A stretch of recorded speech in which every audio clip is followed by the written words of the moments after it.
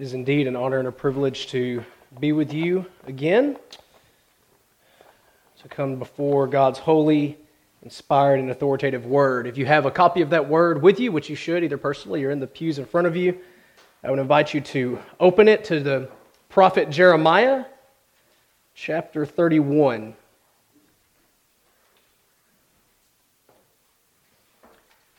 Jeremiah chapter 31, we'll be looking at verses 31 through 34.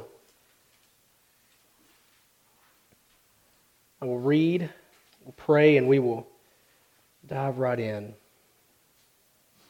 Jeremiah writes, "Behold, the days are coming, declares the Lord, when I will make a new covenant with the house of Israel and the house of Judah.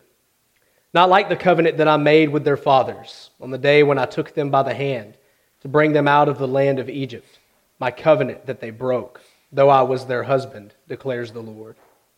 For this is the covenant that I will make with the house of Israel after those days, declares the Lord.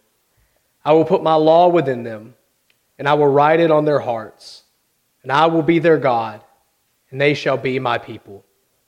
And no longer shall each one teach his neighbor and each his brother, saying, Know the Lord. For they shall all know me, from the least of them to the greatest, declares the Lord. For I will forgive their iniquity, and I will remember their sin no more. The grass withers, and the flower fades, but the word of the Lord endures forever. And Father, it is indeed around your word that we come. Humbled that you have seen fit to condescend to us in your word, revealing to us the ultimate condescension of your Son, Jesus Christ, the Word incarnate. I pray that as we come before this holy text, that you would exalt him and magnify him. Let him be the banner that is placed before our eyes that we see. Help us look to him in all of our sorrows and all of our despairing. Help us look to him in all of our arrogance and in all of our pride. Help me to rightly divide your word of truth, being nothing more than your mouthpiece, not having on display my own talents or skills of speech or persuasion. But I pray that you would work, exalting Christ by the power of your Spirit before your people. Pray for their hearts and their ears and their minds, that you would open them to receive your word that you have given to them. Father, we are thankful for this opportunity, and we ask now for your help in understanding what you have put before us. In Christ we pray. Amen. So as has already been acknowledged, we are still in the season of Advent. Some of my friends who hold very dearly to the church calendar would emphasize it's still Christmas. Even though the gifts have been opened and the wrapping paper thrown away, it's still Christmas, and we are still celebrating. And the holiday season is a time filled with not only presents, but emotions. And these emotions are plastered across various products that are placed on store shelves to be purchased as gifts for loved ones or even not so loved ones from time to time. You can hardly walk into any store, restaurant, or place of service without reading the words joy, hope, peace. We're told that this time of happiness and blessing to be spent with family, friends, or in some cases ourselves, away from the busyness of day-to-day life and work. Treats have been prepared, gifts have been purchased and wrapped, placed under a tree, and by this point given to those for whom they were intended. We have probably slept in on a weekday or two in the past week or so, unless you're really disciplined and really diligent with your daily routine. We've perhaps even eaten foods of which we are at other times deprived, at least those of you that have some semblance of self-control. That's not me at all. I eat the same food year-round. Nothing too special about that this time of year. We've gathered together, we've partied together, we've sang together, we've hugged, we've kissed, and we've said goodbye until we're ready to do it all again next year. Great things, good things, joyful things, happy things. However, if we're honest, this time of year also comes with many negative emotions as well that they don't plaster on the coffee mugs and the candles and the decor and etc. Some for more noble reasons than others, because some of us are simply petty, right? You don't want to admit it, but you are. So-and-so never buys us a gift, or buys us the wrong gifts, or buys us too many gifts. I'll confess that my wife and I had far too long of a conversation the very day after Christmas complaining about how many presents my parents and her parents bought our children and all the junk that we had to haul back with us from Bradford, Arkansas, an hour and a half all the way to Conway. Like a couple of cranksters just sit there and complained. We're petty. We're forced into situations to see and talk to those whom we would rather not, and are quite thankful that we only have to do this a handful of times out of the year. The embarrassing uncle that annoys you. The cousin or the sibling that doesn't quite live life the way that you think maybe that they should. The in-law that just doesn't get it.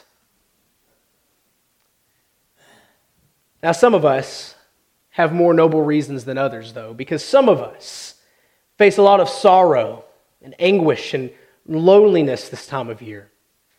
It's no secret by now of the rise in suicide rates around the holidays and the year's end. You didn't get to give the gift you would like to give to the person whom you would like to give it to.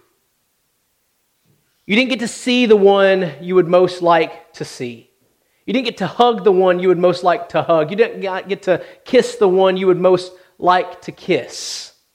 This was my third Christmas without my beloved grandfather who taught me so much and gave me so many good things, both concrete and abstract, throughout the years. I felt this loneliness.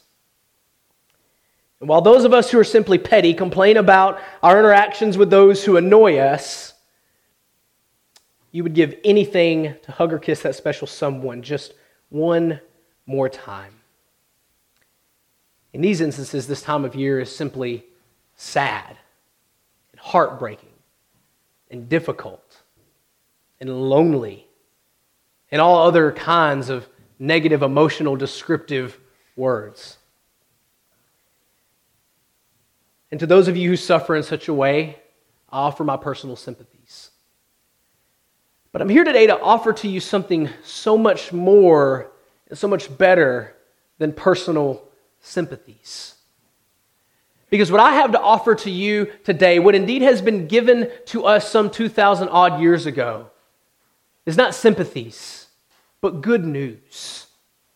As Glenn prayed, he prayed that God is a God not only who hears, but also who acts. And indeed, we are able to gather here together today to celebrate this season because our God has indeed acted. He has indeed heard our cries. He has indeed seen our sin and our suffering and our arrogance and our pride and our rebellion and our lust and our anger and our everything else that we have against us. And He has came and He has acted in spite of those things. We have before us today not sympathies, not the how to get through the holidays in a difficult state of emotion handbook. We have good news brought to us. We have real and true good news proclaimed to us, embodied in a God and man baby in the manger of a Bethlehem stable, come to die in our place. And this good news far supersedes our pettiness, and it far supersedes our difficulties. We come to the foretelling of this good news in the text of the New Covenant in Jeremiah 31 through 34 that we read just a second ago. The people who received this word from the lips of the prophet Jeremiah were not unlike us. They too were petty, and they too were filled with sorrow and anguish. This great people who laid claim to the title of God's chosen people, whom He had called out by His name, for whom He had worked wonders and rescued them from the terror of the Egyptians, were once again enslaved and exiled. It certainly appeared that they were without hope. I don't normally title my sermons, but today I have indeed titled this one, Alien Hope in the Midst of Native Sin. Alien hope, something outside of ourselves in the midst of native sin, that thing that is very true to our nature. As we come to Jeremiah 31, first we see this. We see this new covenant is giving. We see the timing of this new covenant. Behold, the days are coming. Some of us make more tactful approaches when we speak to someone who is going through a hard time. We try hard to listen carefully and to speak as little and as carefully as possible. We don't want to be guilty of pretending to understand what they're going through, or even worse, we don't want to be guilty of completely misunderstanding what it is that they're going through. You've all been there at some time or another. You have that friend or that loved one that calls on you when times are hard, when things are difficult. And you want to be careful. At least I hope you do. You speak tenderly and you speak calmly. You speak as little as possible so as not to put a misplaced word out there. God has no reason for such practices. His love for His people is expressed boldly and with certainty in what He claims. He tells them that the days for their suffering are indeed coming to an end. He tells them that a new and better day is definitely coming. Behold, the days are coming. You have to love with what certainty God speaks of what it is that He's going to do in the Scriptures. The days are not possibly coming. God is not the father who has to struggle with the difficult balance of work and family life, who has the deadline that has to be met, but has the child that has to be loved and cared for and time spent with, that says, maybe.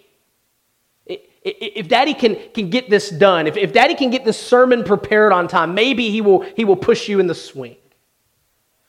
If I can get my work done, sweetheart, maybe we'll go out for ice cream later. God has no such restraints on Him, and so God speaks with boldness and clarity that the days are coming. So we see this timing of the covenant is definite. It's for sure. It's future, yes. It's still being waited upon at this point, but it's coming. And for us, the good news is it has come. In that baby in a manger, the reality of this new and better covenant has come. Now, we see next the maker of this covenant, behold, the days are coming, declares not Allah, not Buddha, not whoever your favorite TV evangelist is, not whoever your favorite motivational speaker is, not whoever your favorite author is, not declares you yourself, not declares your father or your mother or your aunt or your uncle or your boss or whomever, but the days are coming declares the Lord. The Lord. It is fitting when we're dealing with that person who is in despair, it is fitting that we take approaches that we take when we're seeking to comfort them. Too often we do make those mistakes that we're so scared of making. We do misplace a word here or there. We do speak with a tone that is just a touch too harsh or inconsiderate or insensitive. We certainly make those mistakes. But God, as we've already said, has every reason to speak with boldness and with clarity. Because He is the one who has made all things. He is the one who has declared all things from the beginning to the end. He is the one who flooded the earth and made the waters subside and replenished the earth through Noah. He is the one who established His covenant with Abraham and promised to make his offspring as the stars of the sky and as the sand of the sea. He is the one who brought Joseph into Egypt and who would bring the Israelites out through Moses. And when Moses would go to speak to Pharaoh, God told him to tell him that Yahweh sent him. The Lord sent him. Yahweh, his covenant name, the name by which He is known and called by His people with whom He establishes His covenant. It is He who makes this covenant. This God, this omnipotent, omniscient one, this holy and righteous, this mighty and powerful and majestic God declares the days are coming. Louis Berkhoff in his systematic theology says of this name here for what we have in English as the Lord, this Yahweh, it is especially in the name Yahweh that God reveals himself as the God of grace. It has always been regarded as the most sacred and the most distinctive name of God, the incommunicable name. It points to the unchangeableness of God, yet it is not so much the unchangeableness of his essential being that is in view as the unchangeableness of his relation to his people. You see, when God makes a promise, he has this nasty habit of always keeping that promise. As we stave off our children because of the busyness that we have going on, making these promises as gently as we can and putting every avenue in place as we can so as not to break this promise. If I get this done, then so I will do this with you. Even then, if we're honest, dads, right, sometimes we don't get the work done, or we get it done, but we don't get it done in time, and so the promise is broken. And our children are left sad and wondering, can I even trust a thing you say? But God is not so. God makes his promises are certain, and he always keeps his promises. Behold, the days are coming, declares the Lord. Now we see the name of this covenant.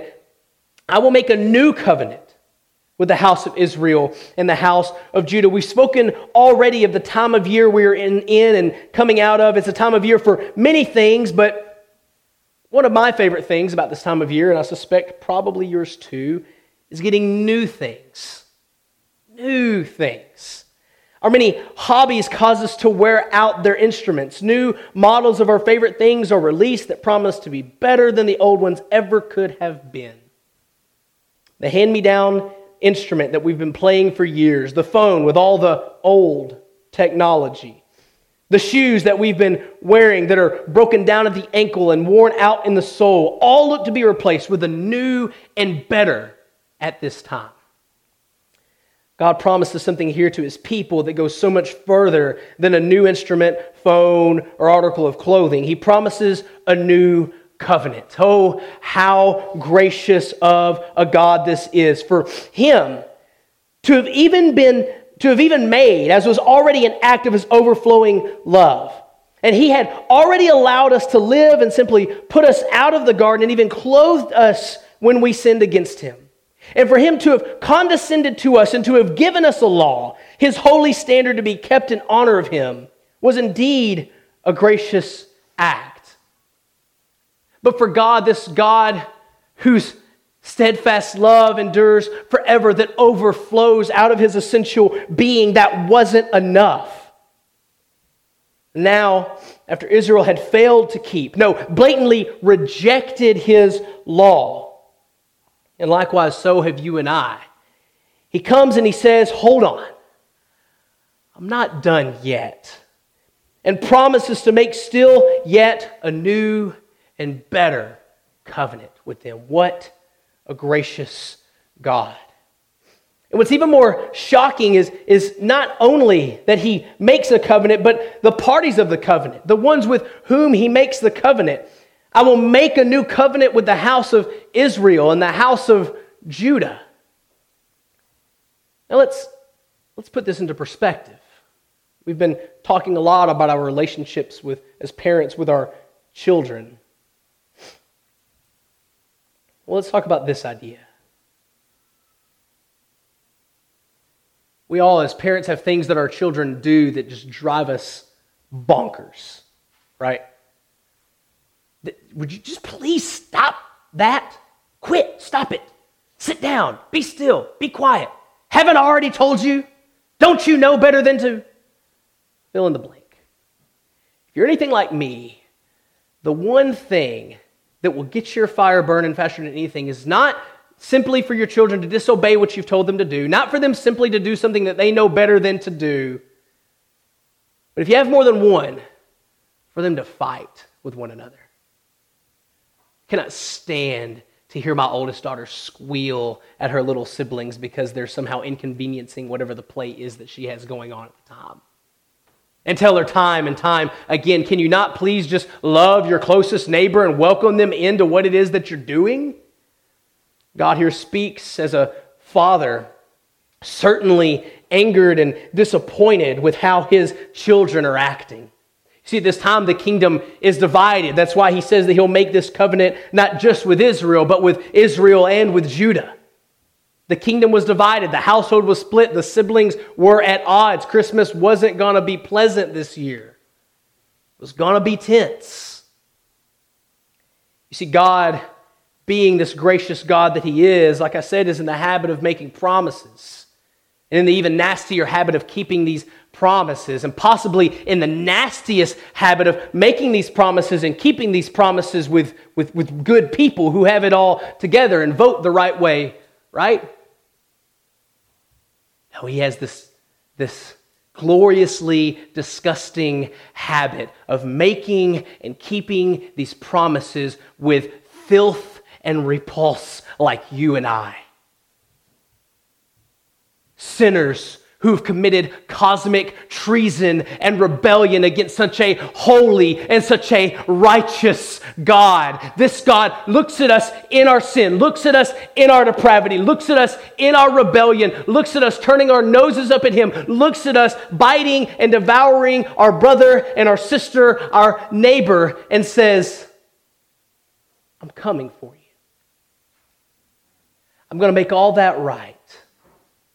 I'm going to make even still more promises to you. And I'm going to keep those promises despite your sin, despite your rebellion, despite your ability to love me and to love one another. I am going to make all of this right. I'm going to make you right.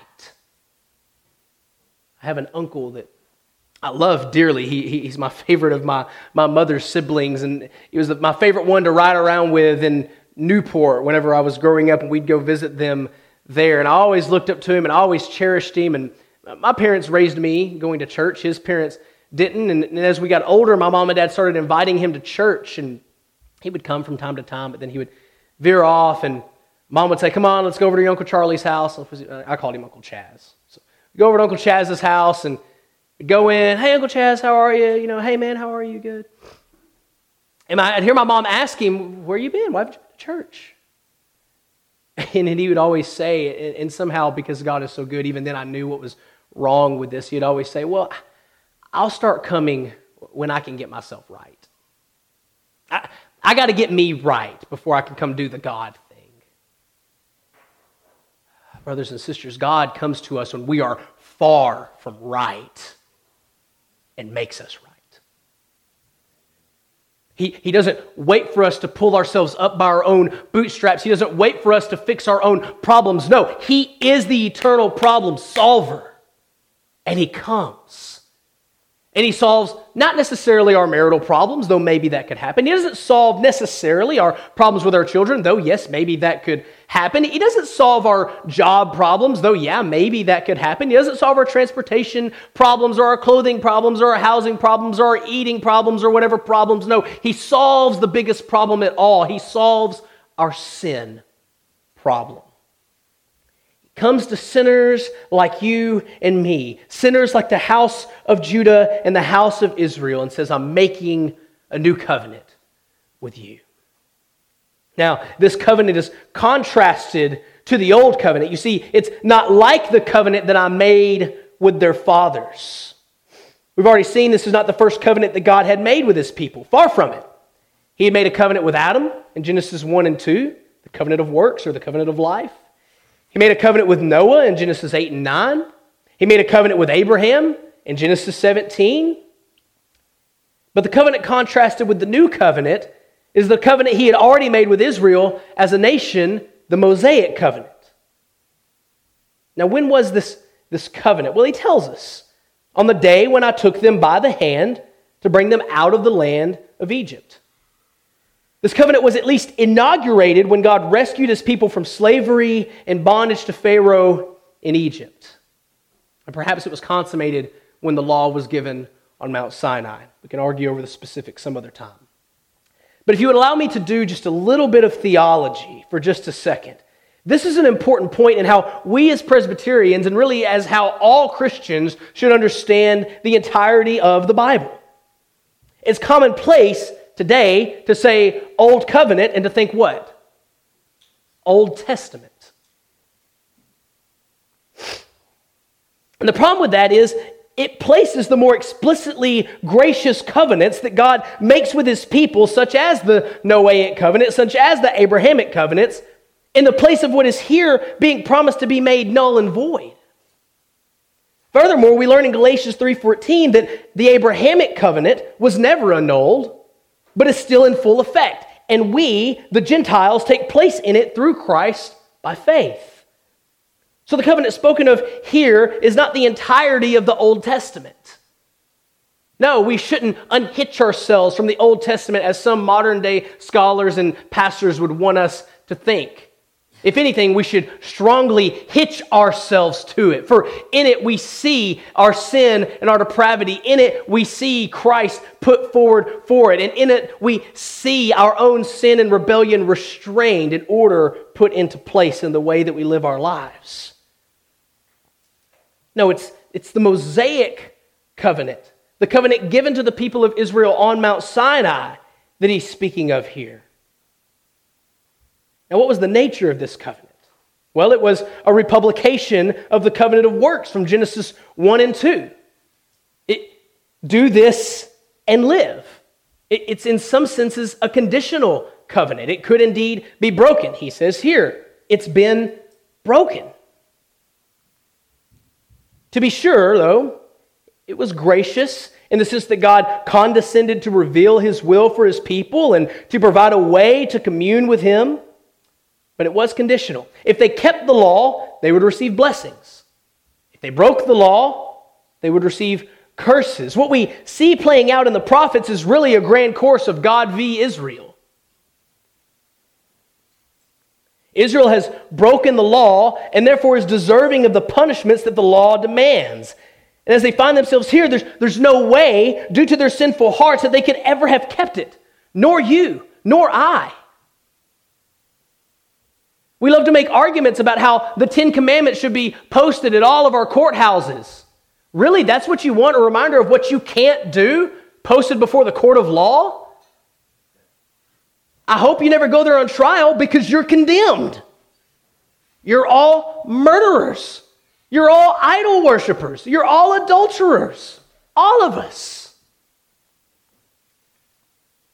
For all have sinned and fall short of the glory of God. And when Israel broke this law, they broke it like a bride breaking her vows to her husband. God says that they did all of this, though I was their husband. Now, I've been blessed to have a faithful wife who has not been unfaithful to me. But if I'm honest with you, and I've told her this, my greatest fear is that she would be unfaithful.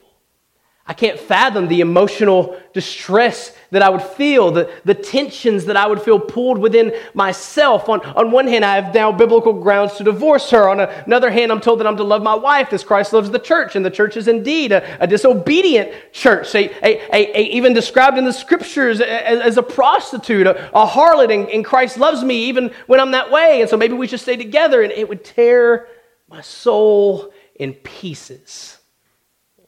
Maybe some of you have experienced this, and if you have, my heart goes out to you, and I can't imagine the pain that you feel.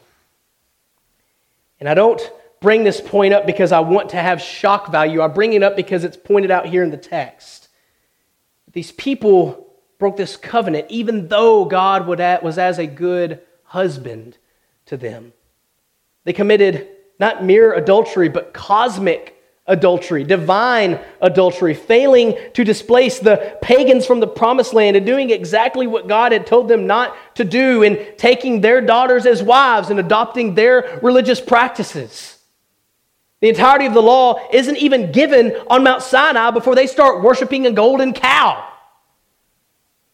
They were cheating at the wedding ceremony before they even walked down the aisle. There's a song that always comes to mind. Some of the younger people in the room may know it by a band called Panic at the Disco. If you know it, you know what it's about, and you know how it relates here. If you don't know it, don't look it up. I don't want to offend you. But the point being that the bride didn't even make it to the altar before she was unfaithful. Yet here is this God, condescending once again, this time not to give law, not to give legal demands that will just be mocked and ignored and shredded to bits, but this time condescends to give a new and better and more gracious and more glorious covenant.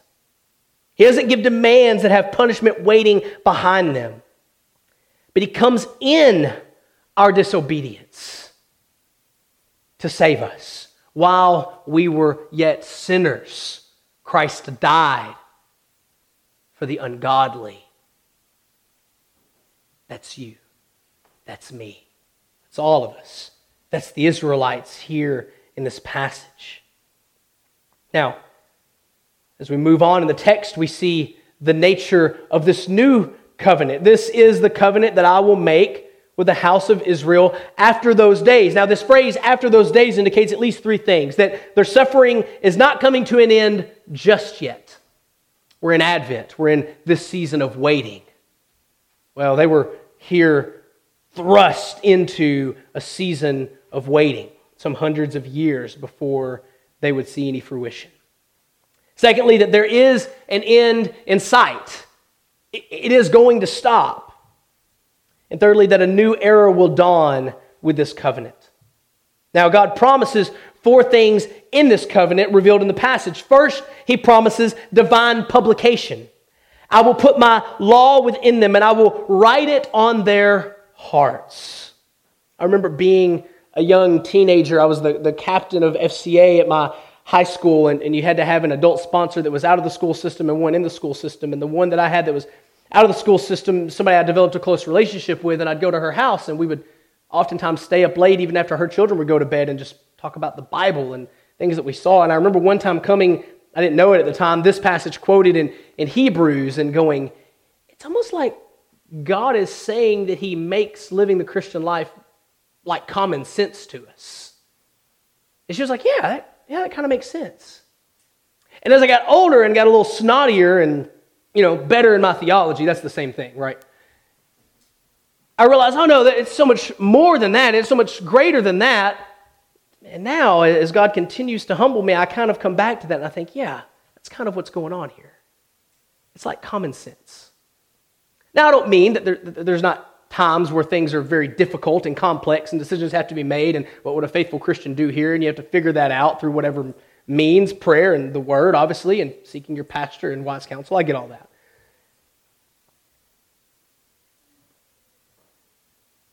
But this isn't common sense because I don't want to be irreverent, like in the sense of like you just naturally just know what to do. What we have in this promise of divine publication is the promise of regeneration. The promise isn't that we will somehow just be better people and therefore be able to please God on our own. We need what Ezekiel promised to these same people, that they and that we would have a new heart. Now, Paul picks up on this imagery in 2 Corinthians 3 when he opposed the so-called super apostles troubling the Corinthians. He says, you yourselves are our letter of recommendation, written on our hearts to be known and read by all. And you know that you are a letter from Christ delivered by us, written not with ink, but with the Spirit of the living God, not on tablets of stone, but on tablets of human hearts. Such is the confidence that we have through Christ toward God. Not that we are sufficient in ourselves to claim anything is coming from us, but our sufficiency is from God, who has made us sufficient to be ministers of a new covenant, not of the letter, the law, but of the Spirit. For the letter kills, but the Spirit gives life. Now, if the ministry of death, carved in letters on stone, came with such glory that the Israelites could not gaze at Moses' face because of its glory, which was being brought to an end, will not the ministry of the Spirit have even more glory? For if there was glory in the ministry of condemnation, the ministry of righteousness must far exceed it in glory.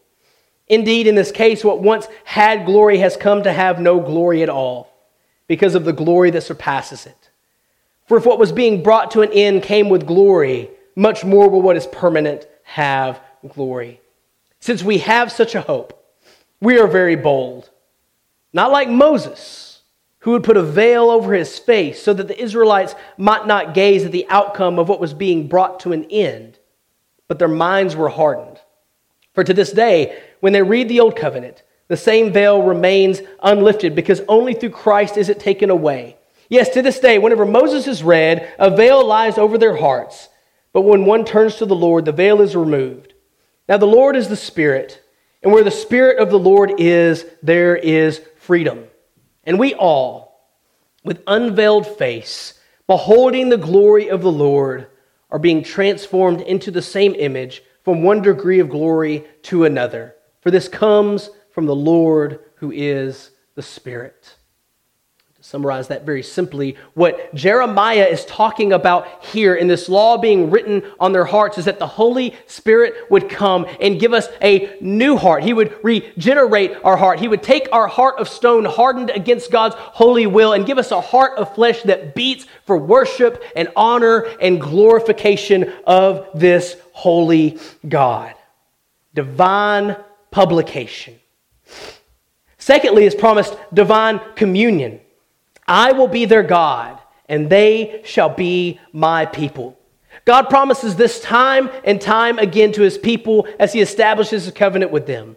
And we should certainly not think that it was any less true in the Old Testament. But we certainly find the fullness of this promise in Jesus Christ, bringing us into the household of God.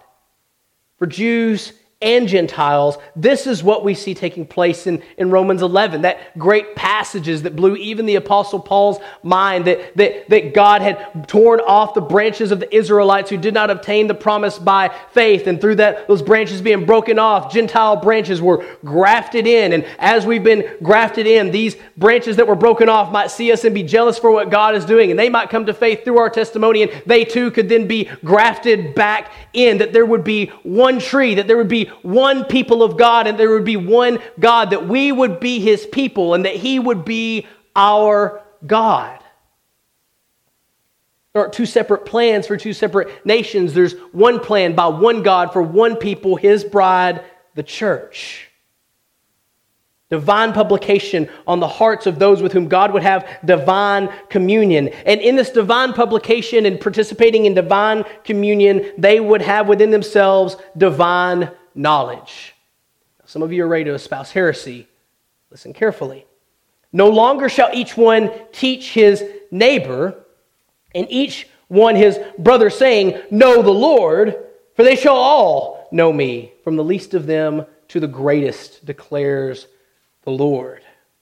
Now certainly this verse can be easily abused by some and mean that we have no need of teaching in the church or for elders to instruct the people. Perhaps if this was the only passage dealing with the subject, we could draw such an extreme conclusion, but it isn't. This is not what God means when he says this. Isaiah declares that all of God's people shall be taught by the Lord. Ezekiel, in his famous disparagement of the false shepherds over the people of Israel, promises that God will shepherd his people by shepherds equipped to care for the sheep appropriately. And we know that Christ came as our good and better shepherd, and He's the great teacher of Israel. And in his great commission to his church, he tells them, the under-shepherds, whom he would leave to shepherd the flock of God, to make disciples by teaching them to observe all that he had commanded. So obviously what's going on here isn't a throwing out the teaching of God's word amidst God's people. So what does it mean? It means that our instruction, though given by those whom God appoints to teach his people, will be received by the same Lord who empowers the teachers, who has written the law on the teachers and on the hearers' hearts. The same Spirit will guide them all into holiness for his name's sake. It is the Holy Spirit that inspired the Scriptures, that regenerates the hearts of sinners, that indwells believers and guides them in the truth. This is what Jesus said of him in John chapter 14, that he would teach us in the ways of all truth. And so divine publication is placed on the hearts of God's people. We are brought into divine communion with this holy and righteous God. We are given by his Spirit divine knowledge to know and to understand what it is that he has given to us. And as great as all of that is, I mean, that's some cool stuff.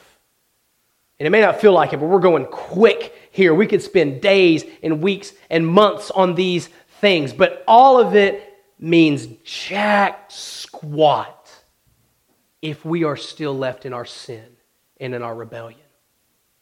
So we receive this divine publication. We receive this divine communion. We receive this divine knowledge. But thanks be to God that through His Son, Jesus Christ, we have received divine forgiveness. Forgiveness.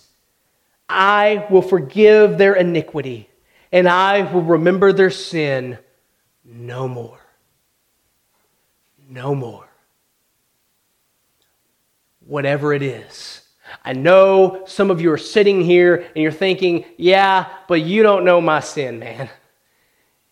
You don't know the depths of my wickedness. You don't know the things that I have done. My closest loved one doesn't even know the things that I have done. How could I ever possibly be forgiven? Brothers and sisters, I tell you that Jesus Christ has declared you are forgiven. The good news of the gospel of grace has come on the lips of another to you to be said, no matter how deep it is, no matter how dark it is, no matter how far back it goes, no matter how few people know it. God comes to you in Christ and He says, you're forgiven. I will remember their sins no more. I will remember their iniquity no more. Now, it's not as if God just turns a blind eye. This isn't a passive forgiveness. It's an active forgiveness. It's a forgiveness that we have by the shed blood of Christ on Calvary's cross on our behalf. The sin that we've committed, this old covenant that has been broken, had to be kept. It couldn't just be shattered and broken and swept under a rug or into a dustpan and thrown out the back door. It was God's holy standard. It had to be kept. But we can't keep it. Christ came and kept it for us. He lived the life that we could not live and died the death that we deserved, that He might be able to say to us, my brother, my sister, my child, my beloved, my bride, you are forgiven. Thanks be to God. Father, thank you that in Christ Jesus we are forgiven. Help us to turn and look no longer, dwell no longer, and act no longer in our sin, in our filth, in our unrighteousness, in our wickedness, in our rebellion, in our lies, and our hiding. But by your Spirit, bring us out of darkness into your marvelous light and teach us to look to Christ, in whom we have the forgiveness of our sins, in whom this new and better covenant has been established, in whom you have made your promises, and in whom you have kept and will keep your promises. Amen.